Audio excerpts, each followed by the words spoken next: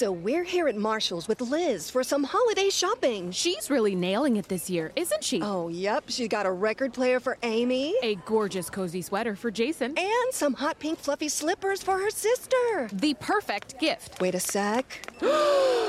She's getting a pair for herself. Well, with prices this good, it would be rude not to. You know what? She totally deserves it. Oh, totally. Happy holidays, everyone. See you at Marshall's. Fabulous brands. Feel good prices at Marshall's.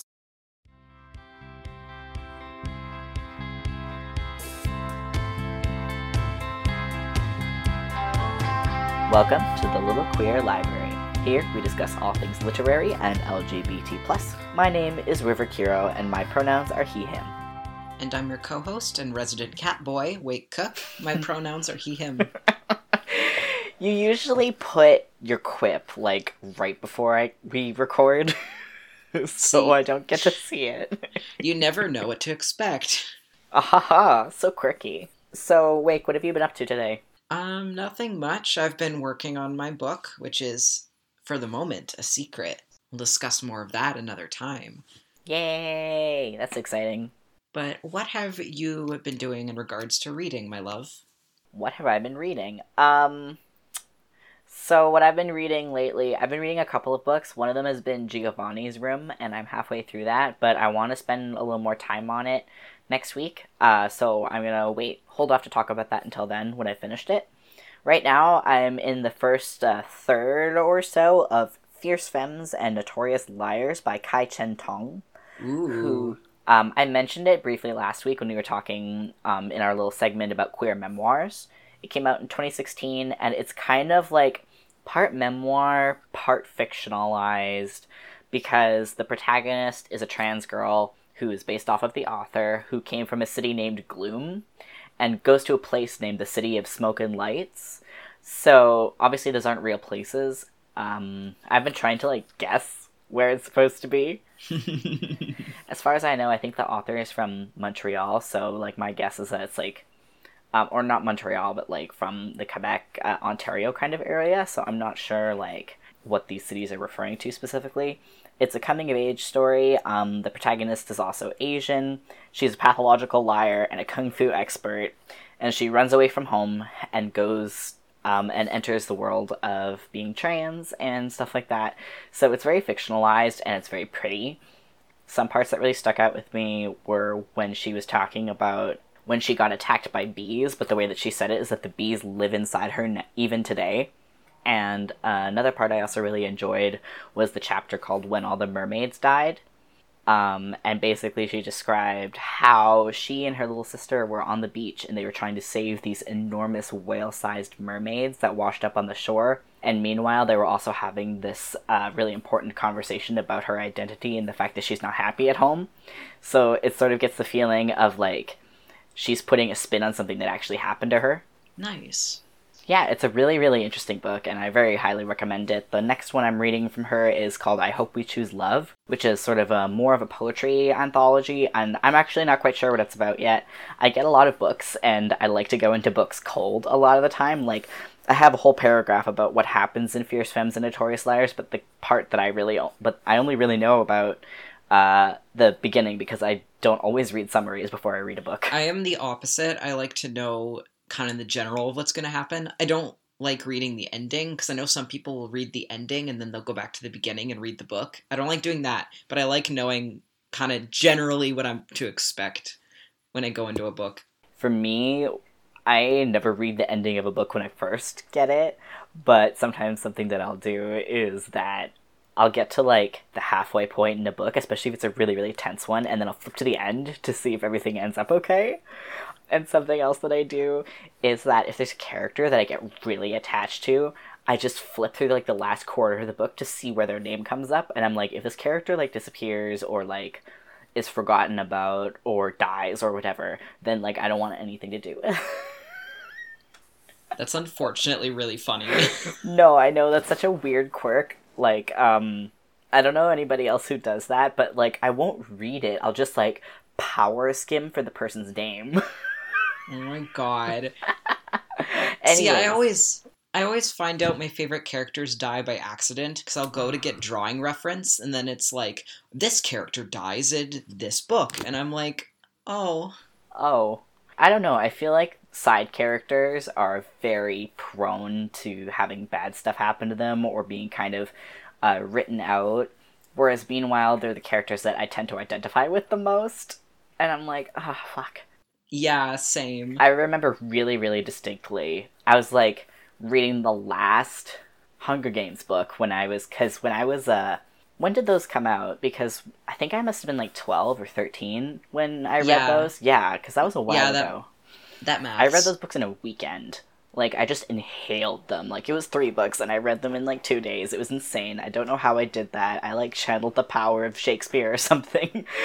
But I inhaled them, and I got to, like, halfway through Mockingjay, and I was like, yo, if she, like, fucking dies, I'm gonna be really mad. So I flipped to the end to make sure she wasn't dead. Oh my god. No, I was feeling that. That was one of the last books my dad read to me, and... Aww.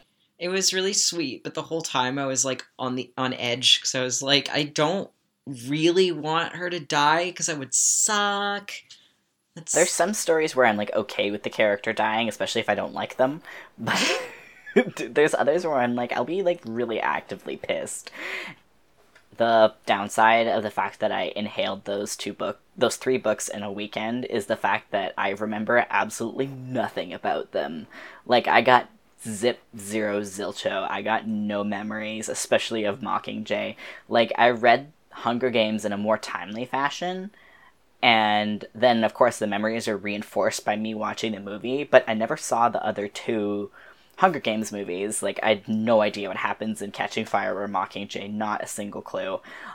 And I don't remember anything about the books either, except for the fact that, spoiler alert for Mockingjay, I guess, is that Primrose died, and that really ticked me the fuck off, because I was like, then what the fuck was the point in the first book? Like, I can't speak to that now, but that was just, like, the attitude that 12-year-old me had. I was like, oh, so she died anyway, so that means that this whole series has been for nothing. Great. Yeah. But that's probably not how I would read it now. No, I was thinking about that while you were talking. I'd have to reread it, but I feel like there's an argument for why that was thematically okay in there. Oh, absolutely. Like, it probably makes more sense in context, but I just remember being 12 and being like... For me, I have a harder time reading books. This is why I go more towards comics, because with just, like, text print books, my OCD makes me have to reread sentences over and over again. So sometimes I can breeze through something, and sometimes it takes me like 5 minutes to get through 2 sentences because my OCD is making me go back and read them over and over until they feel right. I remember that's something you shared with me before, but for me, it's been more like how I got through college. Basically, especially for like a more academic text, I just read the first and last sentence of every paragraph to get the gist of it and then move on. See, plus I can sight read as well, so I can like I can read like 2 pages in like half a minute if I hoof it, but I don't absorb as much of it. I can just get like the gist and the atmosphere of what's happening. See, I'm a goody 2 shoes teacher's pet, so I read everything I was given. Anyway, sorry, we got off track. What are you reading? I am reading Young Avengers and Comics: A Global History, 1968 to present. Young Avengers is exactly as it says on the tin. It is by Marvel. It is Alan Heinberg and Jim Chung who does the art. It's good. It's good. It's my comfort food. And I've been reading it again because Tommy Shepard appeared in this week's X Factor with his boyfriend, David Elaine. And I love Tommy Shepard, so I wanted to see him, my son, again. Excellent. Okay, side note, babe, was Jim Chung the artist that had, like, that really, really shitty picture of Spider-Woman? No, that was, I believe, Jim Lee. Oh, you could see how I would, like... No, I get it. You could just ask, like, is that the comic artist that drew the sexualized woman? And I'd be like, that's, like, all of them, so... No, that's true, but I was like, is that the comic artist that drew Spider-Woman in a suit that was vacuum packed so tightly that you could actually see the outline of her butthole? That's not an exaggeration. Please look it up. I believe that was Jim Lee. Yeah, Who is not like Jim Chung. not Jim Chung. Jim Chung draws women respectfully, although he does have same face syndrome. That is my criticism of him, is all of his characters kind of look like they have the same face. Unfortunately, that's a bit universal when it comes to like a house style as well. Yeah. Yeah. I'm looking it up to see if it is Jim Lee. Huh. In the meantime, Comics: A Global History is also exactly as it sounds, and comic history is something I'm really, really into, so it is a very comprehensive guide to the evolution of comics within the industry and also alongside Western culture from 1968, which was basically smack in the middle of the Silver Age of comics onwards. So Okay. it's been really fascinating. They have breakdowns about like subgenres, so like the underground movement of comics and also queer comics and Archie. The chapter on Archie is really interesting just cuz I love how Archie's always been kind of a loser. Like his stories are kind of boring, but there's such a charm to them, and it talks about Archie as a character and his stories have grown with the times. Cuz now we have like Riverdale, which is absolutely insane. And the comics, like, are kind of a toned-down version of Riverdale. So, like, that's the era we're in right now. That's what pop culture is looking for. But in, like, the 60s, that wasn't what Archie was at all. He was still kind of a good boy. He should be a good boy. It's what he deserves. He should be boring. That is... I don't advocate normally for boring characters, but Archie is, like, he should be boring. He should have nothing going for him except he is boring. I mean, you're completely right. Okay, I looked up Jim Chung's Spider-Woman drawing. As far as I can tell, he didn't necessarily draw that one where you could see her butthole, but there is that really famous one where you can see the outline of both of her butt cheeks, and she's, like, crawling over the edge of the building, and her back looks broken. And that's not Jim Chung, that's Jim Lee. And that's Jim Lee. Thank you for correcting me. No worries. I don't want to associate an innocent with that piece of art, quote unquote. I'm, like, looking at this, and, like, this has been around since I was in high school. I remember looking at this, and people were, like, poking fun of it as part of the Hawkeye Initiative, which, if you're not familiar with the Hawkeye Initiative, what it is it was, like, an art project that came out, quite a few years ago. Like, it's been a while now, because I first heard about it when I was in high school. Yeah. And it's redrawing Hawkeye or other male Marvel characters in the same ridiculous poses that female comic book characters get drawn in. So, like, you'll see them, we both follow, like, bad comic art blogs, and you'll see these, like, donut waist-sized women all the time. But with the Hawkeye Initiative, the joke is to take, like, Hawkeye and draw him with these, like, kicking in the air and being silly like that, and to see how ridiculous those poses actually are, because we're accustomed to seeing them performed by women, quote-unquote, their drawings, but by women. So the Hawkeye Initiative kind of turns that gender stereotype on its head and points to how the ridiculousness of women's bodies in comics. And often the costumes will be redesigned, too, to look like the more sexualized female versions. So it's like, here's a boob window now, and you have booty shorts for no reason. Yeah, if you want to see a really bad costume, look up Emma Frost, I believe. Yeah. Emma Frost, like, the panels of her shirt don't even connect in the front. Like, she's wearing, like, a corset thing, but it's just kind of, like, vacuumed to her boobs, and there's just, like, nothing in the middle. If you want an even better one that's even more ridiculous, look up Madeline Pryor Goblin Queen outfit. Okay, I actually don't know this one, so I'm gonna look it up too. You're in for a treat. You're gonna enjoy it. Goblin Queen. It's a lot. I'm trying to see. Oh, I see.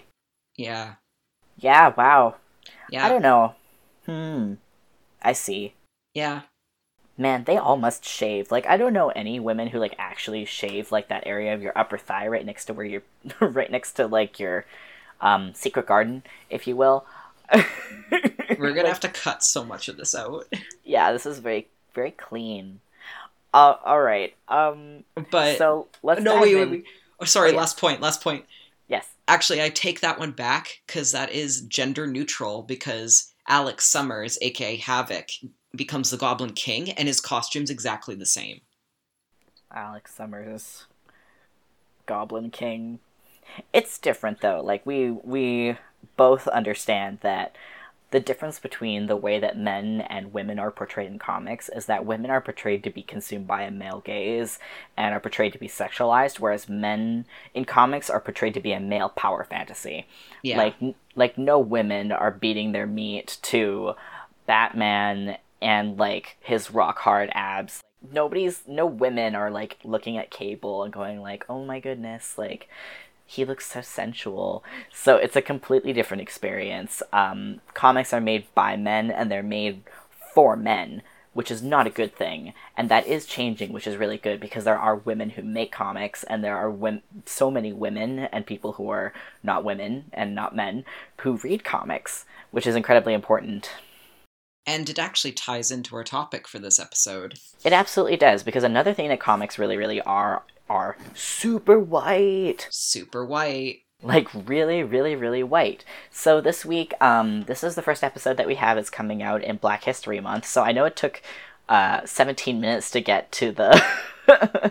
It might not be 17 when we edit it, but it's 17 now. It's 17 now, but I pray to God it's not going to be 17 when we edit it.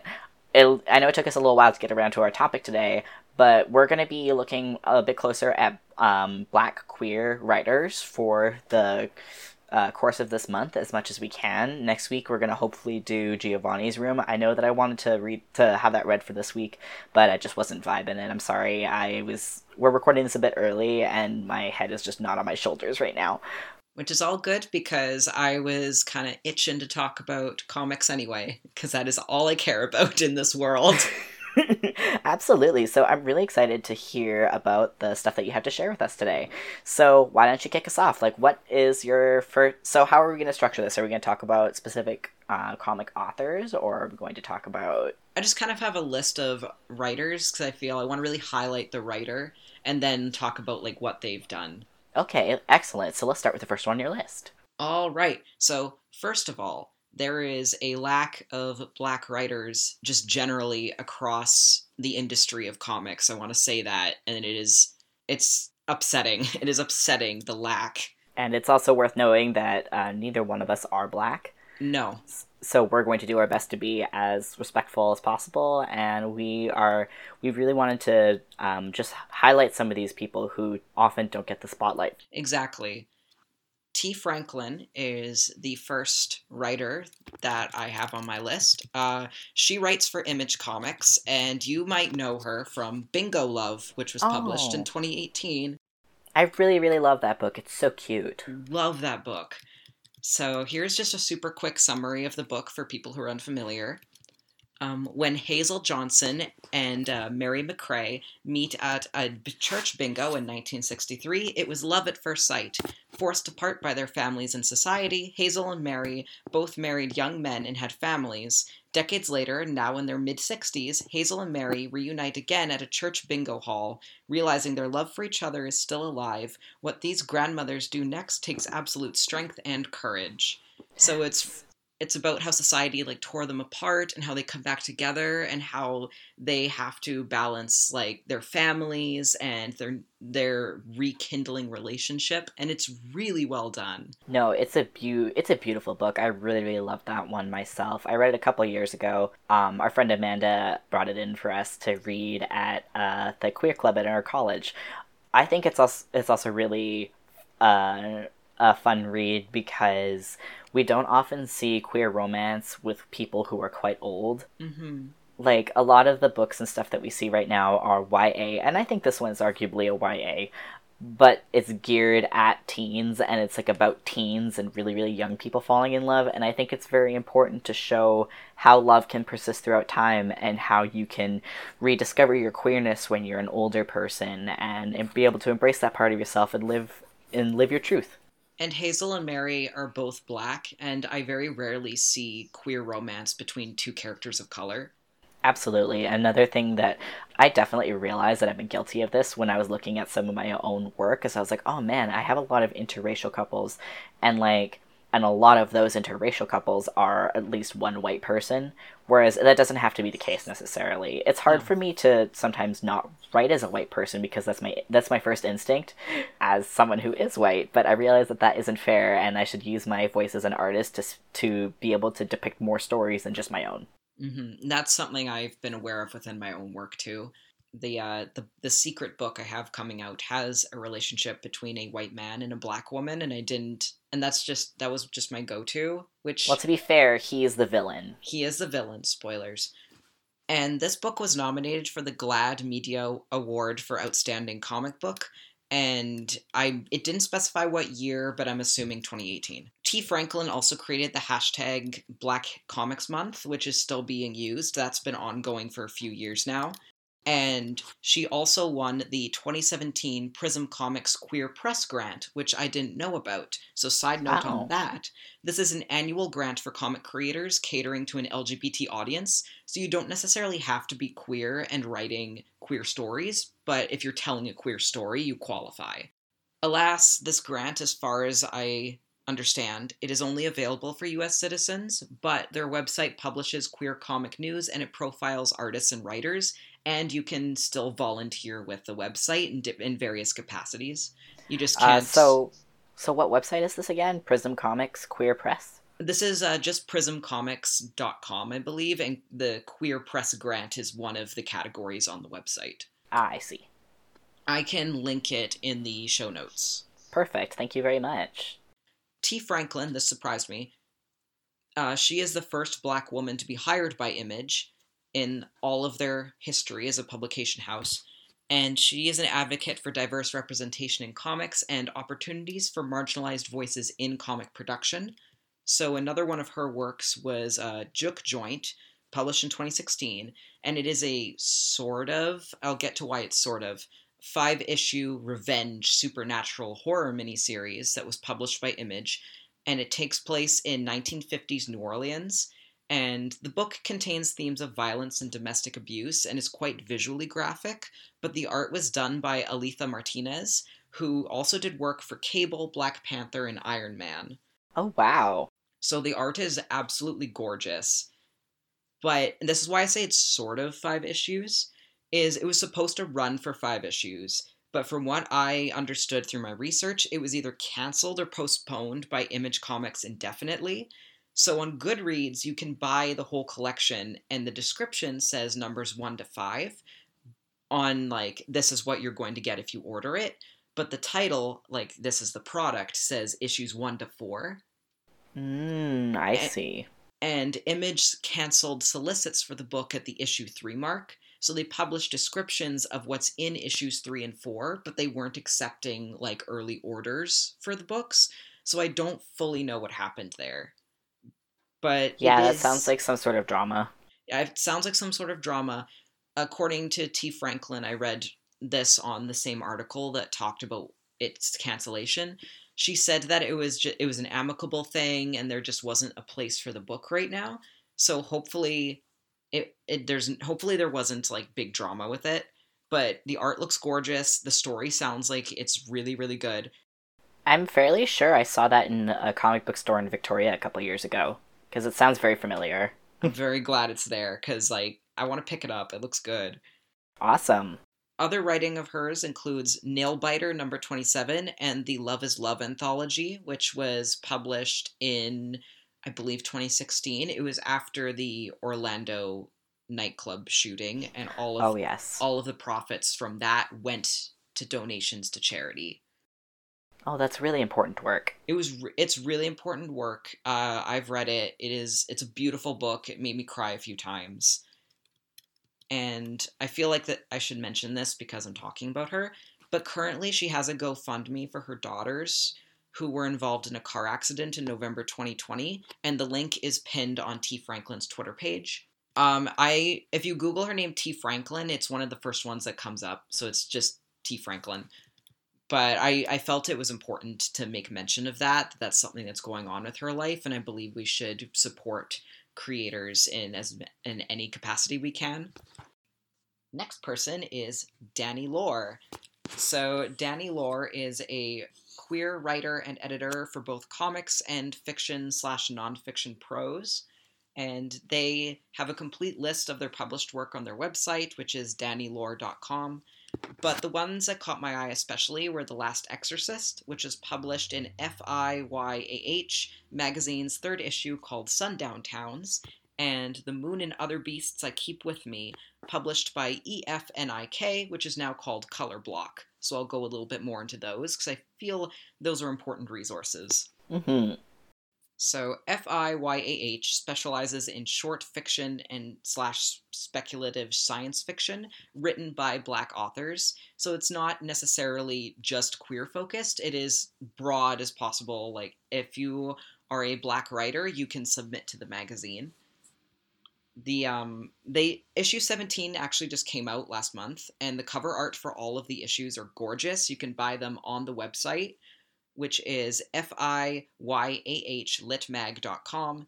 All of these will be in the show notes, by the way, so don't worry about taking notes. You don't have to do homework. And the website also contains an archive of previous issues and ongoing writing events. And Color Block is a non-profit for queer, trans people of color, so this one is a more specified website to share essays, short stories, workshops, and visual art. The website keeps an archive of previous works, which is how I found Danny Lore's story, which, by the way, super good, highly recommend it, and publishes ongoing collections in a wide breadth of topics with a queer, trans, people of color focus. Wow, that sounds really interesting. I thought it was. Yeah, so who is Danny Lore? So Danny Lore has done a bunch of comic work. So their writing includes, for the James Bond comic series by Dynamite Comics, Quarter Killer, which is going to come up again later, by Comixology, that was a Comixology original, and Queen of Bad Dreams by Vault Comics. Their editing work, I feel, is very important to have diverse people in all areas of comics. I hear more focus for like writers and artists, but we need people in the editing room, we need people doing the lettering, we need people doing the coloring, especially colorists. Oh my god. Like, it's quite a big deal. Like, I think that's something else that's really worth noting, is that people say, oh, we definitely need more queer artists and writers, and more artists and writers of color, and that is absolutely true. But we also need people who are artist adjacent, because, for instance, when I was working at a talent agency, I worked there for a few months last summer. I was not doing any writing. I was not doing anything creative. But what I was doing was I was reading scripts from other people, and I would pass them on. And so many of them, I was just like, there's no characters of color in this. There is no queer characters in this.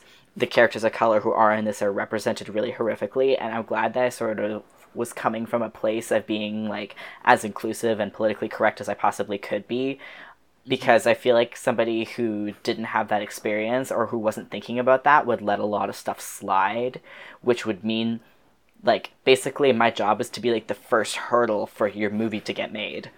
Exactly. And I stopped a lot of bad movies from getting made. You did your civil service. Absolutely. I'm going to do a little side plug for Hector, which is a comic that my lovely boyfriend River makes. And I bring this up because one of the strips you did of Hector was actually, you made little pie charts of representation within the scripts that you were getting. Oh, and it was horrendous. Like, there were 2 scripts that I read that had a central character of color, and one of them died. And that was it. And I read almost 30 over that summer. So that is absolutely abysmal. Strangely enough, though, almost 75% of the scripts had a female protagonist, but were written by men. Which is its own nice little present that we'll have to unpack. Yeah, that's a different episode. So it's a nice little gift. So let's jump back to Danny Lore and find out a little bit more about them. Yes. So their editing work includes The Good Fight, which is an anthology, and The Wilds, which I'm going to get back to, by Black Mask Comics.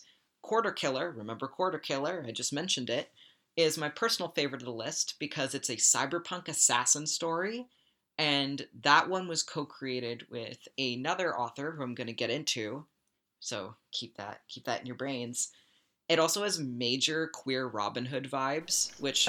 That sounds very crisp. Well, Robin Hood already has kind of queer vibes, if you think about it. Like, if you've seen Men in Tights. But this one's more explicit. and I love it. The art style is really good. I will be getting more into that a little bit later too.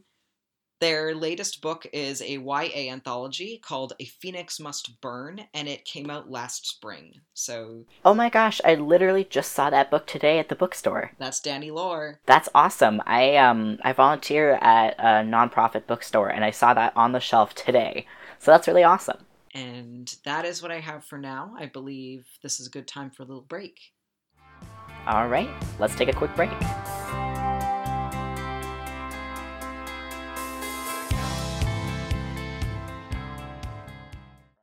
Hi there, librarians. Thank you so much for tuning in this week. Before I let you get back to the show, I just want to share with you the Kickstarter for my graphic novel. We're currently at 20% to our goal. At the time that this airs, it'll likely be a little bit different. I'm very excited about this project. If you like comics, queer characters, Lovecraftian aesthetics, etc., feel free to pop by www.wildstarpress.com to check it out. It means very much to me that you would take the time. We may take a break next week because the pandemic means we're shuffling our time around a bit, but if we do, you can expect us on the following Sunday. And now, back to the show.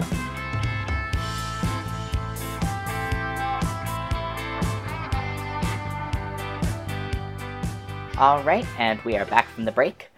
So who is the next author that you're going to talk about today? I'm very excited. So this is my personal favorite on the list. Their name is Vita Ayala. I believe that is how their name is pronounced. I apologize. But I love their work. They've done tons for Marvel and DC. Basically, if you think of a title, they've done it. Oh, wow. Like Lore, they've done writing for James Bond, The Wilds, and Quarter Killer, which they co-created with Danny Lore. Oh, okay. And my personal favorite of their work, however, is on the current run of New Mutants. I love it. My favorite characters being written well. What more could I ask for? Asking for that in comics is already asking for a lot. It's asking for a lot. One of my favorite characters, Danny Moonstar. Ayala is currently writing her, and Danny has never been so good. I love Danny Moonstar. So, and the run in New Mutants is just really fun. Highly recommend that if you're looking for a mainstream title. That sounds like a made-up name. I'm sorry, Danny Moon. That sounds like a totally made-up name. It's comics. It's all made-up names. I'm sorry. I was like, that sounds fake, is what I meant. Leave my girl Danny Moonstar alone. Leave her alone. Other recognizable names include Supergirl, Xena, Warrior Princess for Dynamite Comics, Morbius, and Livewire for Valiant Comics. Remember the Wilds? Remember the Wilds? Just mentioned it. We're bringing it back. The Wilds is a queer post-apocalyptic zombie story that they worked on, and the art is stunning, and Ayala's writing really breathes new life, pun intended, into the zombie hunter story trope, and it's only 5 issues long. It wrapped up in 2019, I believe, if memory serves. Nice. So you can buy the whole run, and I'll give a summary of that. So, Daisy Walker is a runner for the Compound, a mix of post-apocalyptic postal service and black market salvaging operation. It is a runner's job to ferry items and people between settlements and on occasion scavenge through the ruins of the old world. Daisy is the best there is at what she does. Out beyond the settlement walls are innumerable dangers. Feral animals, crumbling structures, and abominations. Those that were touched by the plague, unfortunately topical, and became something other. After a decade of surviving, Daisy isn't fazed by any of it until her lover, another runner named Heather, goes missing on the job. Desperate, it is Wallowa. Desperate to find her, Daisy begins to see that there may be little difference between the world inside the walls and the horrors beyond. That sounds really amazing. It's really nice to... It's like a horror, zombie hunter, post-apocalyptic story that has women who love women. Yes. The Wallowas are eating well tonight. That sounds really exciting. And that's a graphic novel. Mm-hmm. That is a graphic novel. Wow, that sounds so good.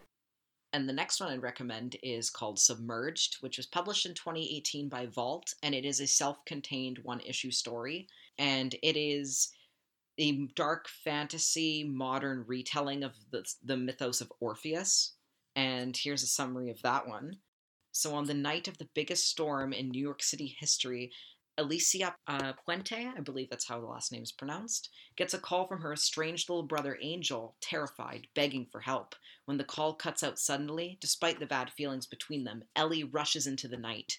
Finding his broken phone in front of a barricaded subway station, Ellie follows echoes of her brother into the sinister darkness of the underground, desperate to find him before it's too late.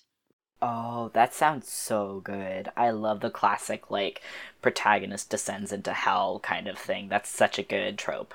Yeah, I haven't read this one, but knowing the legend of Orpheus, I'm intrigued to see what direction it goes. Yeah, absolutely. I'm gonna look that up. Mm-hmm. The artwork is delicious. That's just a common theme. Like, they keep getting all these, like, really cool artists with their work, and I'm like, yes, the quality. And they do a great interview about their inspirations and goals as a comic writer, and I just found this interview while I was researching them, and pretty much their main goal as a comic writer is to keep them fun, which you'd think is like a, well, duh, but you'd be surprised. Oh man, I'm looking at this cover art and it's absolutely beautiful. Mm-hmm. It seems like there are a couple of volumes within it. Mm-hmm. I believe you can just buy it as like the self-contained story, but yeah. No, that looks gorgeous.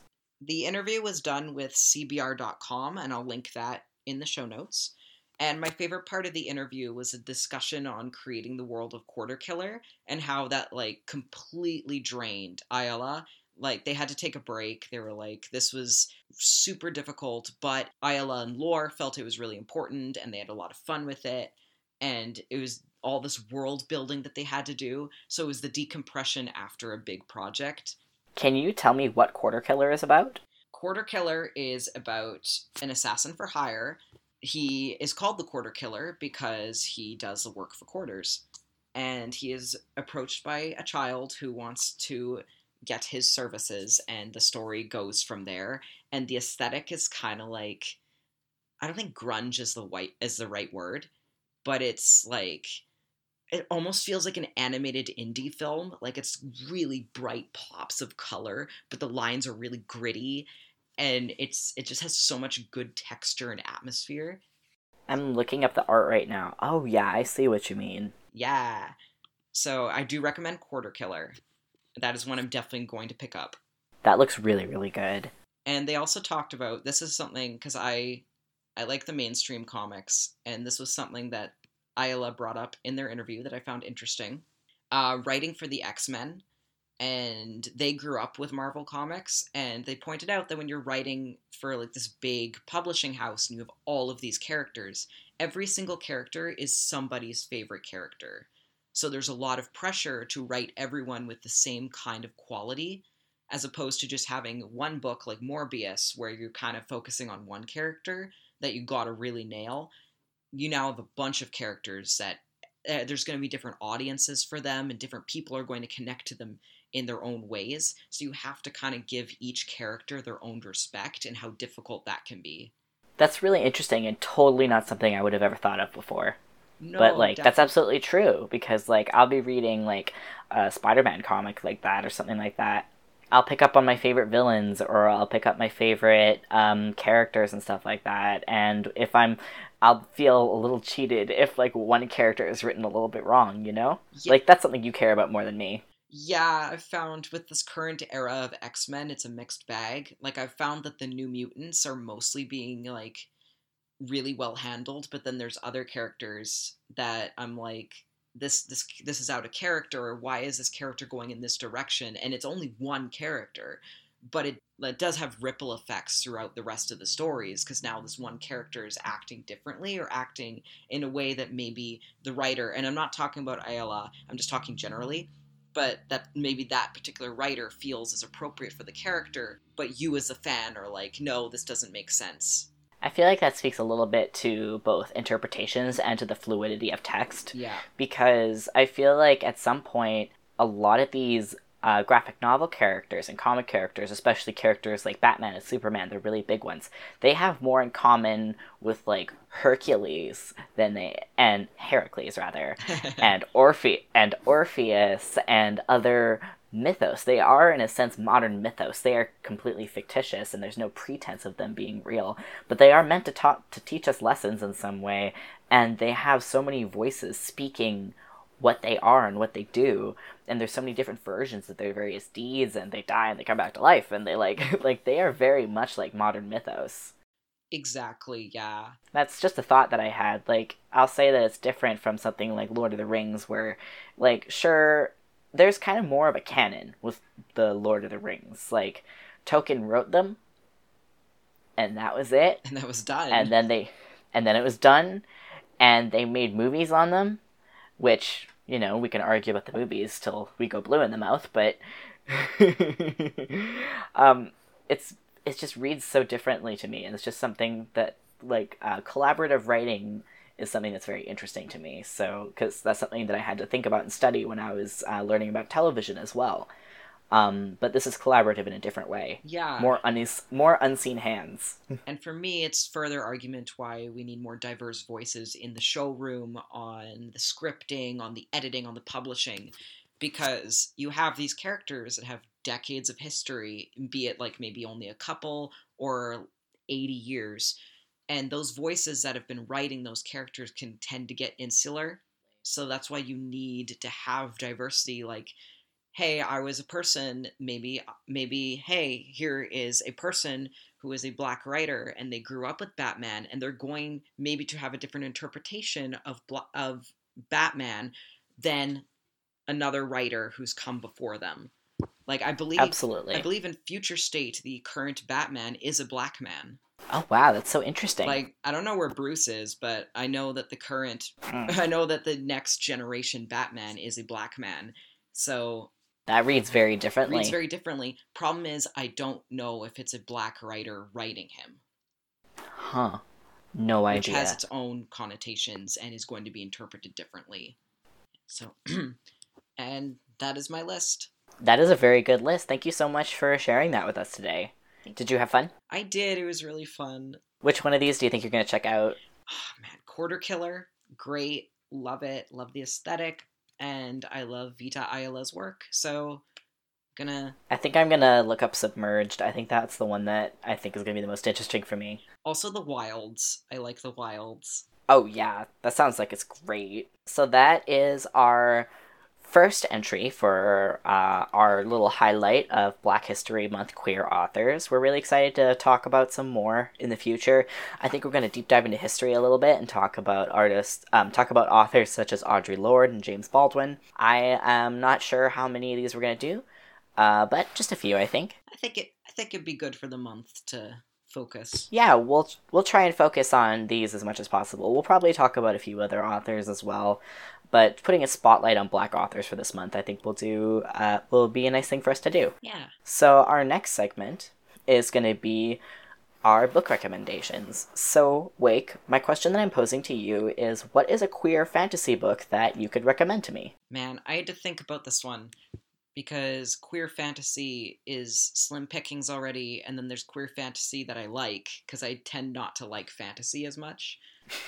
Which is hilarious, because you write so much fantasy. I really do, but I don't like it. I don't know how I deal with this. Maybe you like a very specific type of fantasy. Maybe that'll be my next mission, is trying to find a queer fantasy book. Like, that's a big, fat tome for you to enjoy. Thank you. I love that. Yeah, I like Tolkien's sandbox, but I don't like Lord of the Rings. Does that... Oh my god, you're so funny. Like, I like the ideas that he has. I like Gimli, he's really hot. But... You won't even play Skyrim with me.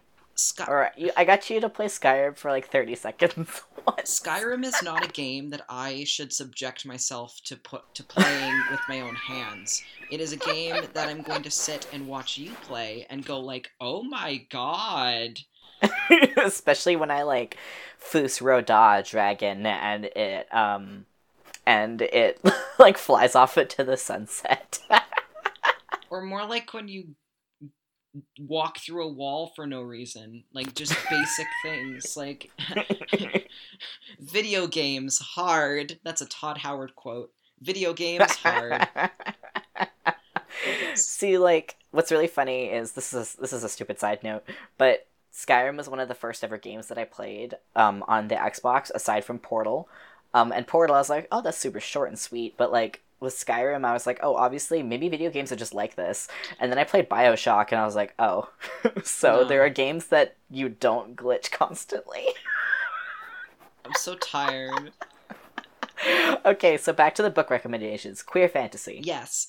However, it did remind me to recommend the Queer Comics Database. Whoop whoop. Woohoo! So the Queer Comics Database has a really comprehensive search function, which I was really impressed by. So if you're a gay man and you're like, I only am in the mood to read stories about gay men, they got that category. If you're asexual and you only want to read books about other asexual people, they got you there, fam. And it includes major published books and also self-published works and webcomics. And it is Oh, wow. very comprehensive with the content warnings. Oh, that's so cool. Yeah, so I know there's other websites for content warnings too, but this one just has it like all in one nice neat little package. Oh, that's really cool. Like, I remember looking at it like a year or so ago, but it was pretty small at the time. It's definitely grown. That's really cool. And so I went through the fantasy category to try and jog my memory because I knew I'd read queer fantasy, but I was like brain dead, so I don't remember it. But so I did remember two. So for the first one, it is one that you, my love, read with me, The Prince and the Dressmaker by Jen Wang, which was published in 2018. It's such a good book. So Oh my good. gosh. It's so beautiful. It is more fairy tale than fantasy, but the art is adorable and the characters have really stuck with me, especially the prince. I love him. It was very charming. So, give us a summary. So the summary of the book is the Crown Prince Sebastian of Belgium, and he has a young seamstress named Frances. And so it starts off with Frances working for a mysterious client. I wonder who it is. And Frances designs this gorgeous, elaborate dress, and it shocks the 16th century public because, oh my god, it's fancy and different and strange. And it's revealed through shenanigans that Lady Crystalia, who is the Crown Prince Sebastian. So Frances ends up working with Sebastian to make all these lovely dresses and continue the Lady Crystalia side of him while he balances his princely duties. And it's adorable artwork. I love it so much.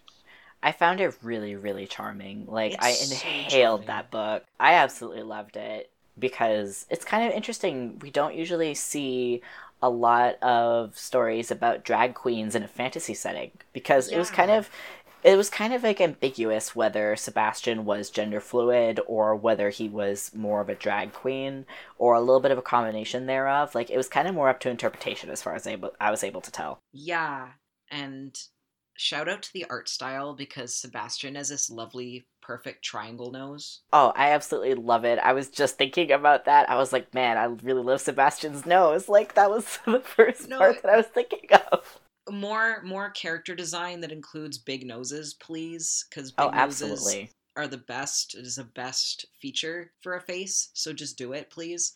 Thank you. That is a note from me.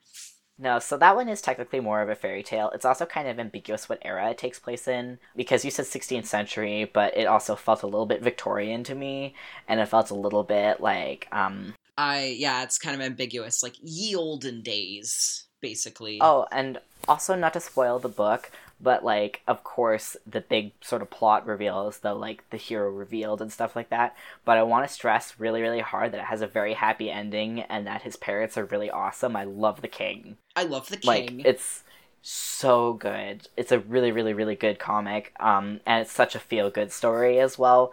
Like, it makes you feel all warm and fuzzy inside. So, what's your other recommendation? The other recommendation is Saga, which began in 2012, still ongoing.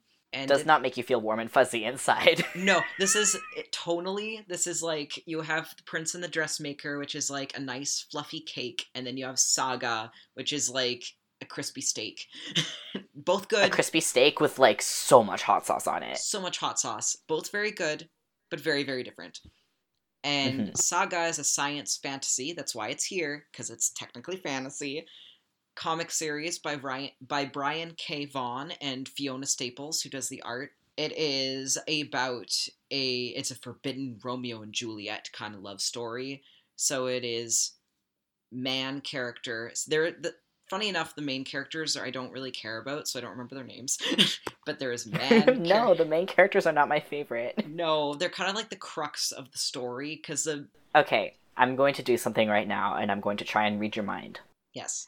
I think that your favorite character is Prince Robot. Here's the thing. That's not even like that was easy. That was easy. That was like shooting a broadside of a barn. It was right there. I'm like positive you've never told me that before. I like or maybe you have, I'm not sure. I like monsters, and his head is literally a TV. So there wasn't I cosplayed as a TV head guy for like 4 years of conventions. But so it's a space fantasy. It's not just like a science fantasy. It's in space. It's like an interplanetary war, galactic scale fantasy with people who have horns and people who have wings. Yeah. Like, the colors are amazing. It's so good. It's also extremely explicit. It's 18 plus. There is tons of gore. There's like a ghost girl who has like her guts hanging out of her, and that's just in the first book. Yeah, one of the opening scenes is a very explicit sex scene with Robot Headman. Mm-hmm. So yeah, it's like explicit violence and gore and assault and many other adult themes. But if you were over 18 and you were cool, please read it. It contains several queer characters. Again, not the main characters, but they are well-developed side characters, and they are enjoyable, and they're very well-rounded, and I find them all way more interesting than the protagonists, who are man and woman. I'm a little bit behind, because I've read the first 4 for sure. Which is already quite a lot. But I don't remember any queer characters off the top of my head. The gory ghost girl you mentioned, Isabel? Oh yes. Yes, she is a lesbian. And later on in issue about 30 or so, a trans woman. Oh my god. A trans woman is introduced, and she is the best. I love her. In issue 30? Yeah. I didn't know it went that long. Oh my god. Oh no, it's... I always thought it was like 15. No, it's still going. Oh my god. And... okay, yeah, that's gonna take me a while to catch up. But she's great. I love her. And the ex-lover of man protagonist is bisexual. Oh, actually, I do remember that part. Yeah. She is... No, she's really great. She's and she's also a woman of color. Yeah, and she's the best, and I love her. Yeah, it's a really excellent series as well. So like, but again, you got to commit to the bit with it a little bit. It's hard for us to recommend really long ones sometimes. Yeah. Because then you're like, oh my god, you have to like basically get into this whole world and be committed to this one. But luckily, that is what our local library is for, so you don't have to buy all 30 books. Yeah. Anyway, so I asked you, to my heart, love, and soul, what is a feel-good book you'd recommend, queer or not, that makes you smile? Aw. You chose this because I was feeling grumpy today. Yes. So I picked one queer and one not, to make that fair. So the first one is a graphic novel. This is a very graphic novel-centered episode. The first one is The Witch Boy by Molly Ostertag. It is a graphic novel. I forgot to look up what year it came out. But it's pretty contemporary, like in the last 5 years. The summary is that in 13-year-old Aster's family, all the girls are raised to be witches, while the boys grow up to be shapeshifters. Anyone who dares to cross those lines is exiled.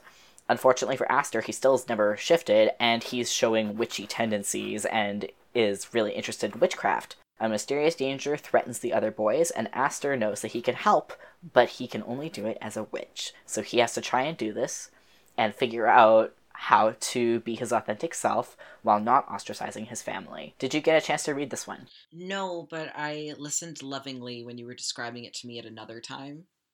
Yeah, that was my brain dump hours. Like, I have the first 2. The second one is called The Hidden Witch, and it's just as good. This one, you can sort of see the metaphor here. It's a little bit about gender, but it's kind of one of those ones where it's, like, implicitly queer. Where it's like, oh, this young boy is having a hard time adhering to gender roles, and he wants to go against them, because Aster does use he, him pronouns throughout the whole story, and he is a boy. So, and there's never been, like, any doubt with that. I think that there was a queer side character in the story, and I wouldn't be surprised if that's how it goes. But it's basically about learning to be authentic to yourself and families learning to embrace their children and stuff like that, because it's a happy ending. Mm-hmm. The second one is also a happy ending, but like I'm obsessed with these books. They are so good, and the art is adorable. It's such an interesting world that they've crafted, and it's just really, really beautiful art. And they kind of expand on the metaphor a little bit in the second book, because one of the boys who had a traumatic experience shapeshifting decides that he no longer wants to be a shapeshifter and decides to reject that and step away from the magic altogether. And they end up having, they meet in the second book, they meet a witch girl who's had to suppress her magical abilities, so they become violent. So there's kind of like a multi-layered metaphor at play here, but it's, so it's very much like a book that can be read queerly, and it's a YA, and it's a fantasy, and it's very, very lovely and cute. Mm-hmm. My second book is not queer, and it's super old. I decided to throw myself back in time to this one, to my childhood. I haven't read this in like 6 years, but I really want to find a copy of it again. It's called The Four-Story Mistake by Elizabeth N. Wright. It came out in 1942. The summary is that The Four-Story Mistake is a children's novel written and illustrated. Oh, I didn't know it was illustrated by her as well. Very interesting. But it's the second book in this series, but it was the first one that I read. The first one was called The Saturdays, and the second one is called The Four-Story Mistake. So it's the second in the Melody family series. The first one, I don't remember as well, but the second story begins with the four siblings and their dad and their cook moving out to the countryside in this house that's called The Four-Story Mistake. And the story of it is it's basically a huge family used to live in this house, and it was supposed to be a 4-story house, but there was a mistake in the building plans, and the master came back the following summer and discovered that a 3-story house had been built instead, which was a big deal because they had 12 children. Whoa. So instead they built a cupola on top of the house, which, if you know what a structure, like a cupola is just like a tiny little lookout, essentially, and they somehow managed to squeeze all of them in. So anyway, the Melody children move into this house in the countryside, and the house is full of secrets.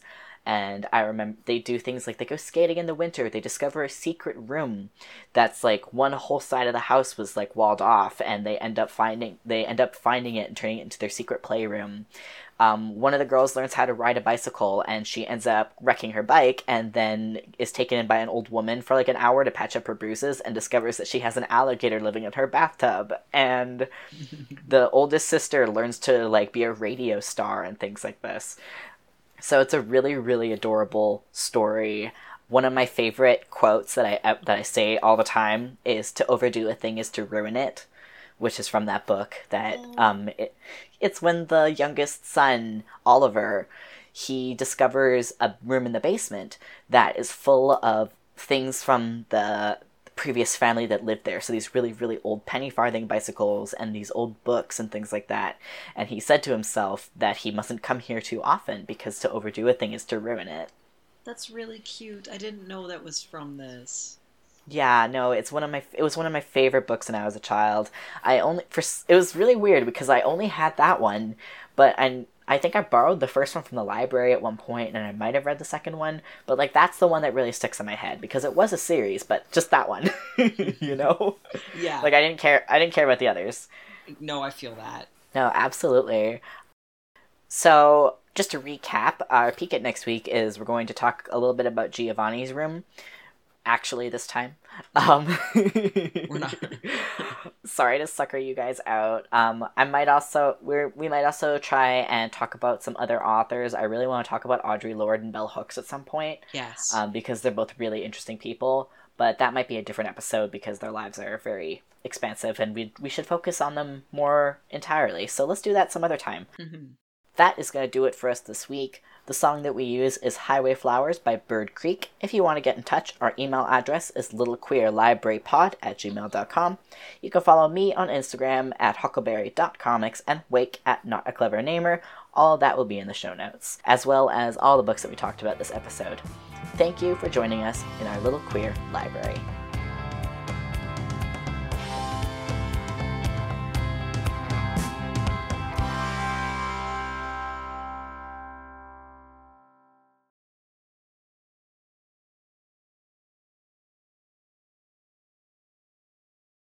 Your next career move could be your best. Verizon Retail is where people learn, grow, and succeed. We offer the potential to earn up to $50,000 annually and amazing benefits that start on day one. Get perks including half off your wireless phone plan, up to $8,000 per year in tuition assistance, and a 401k match to help you reach your goals.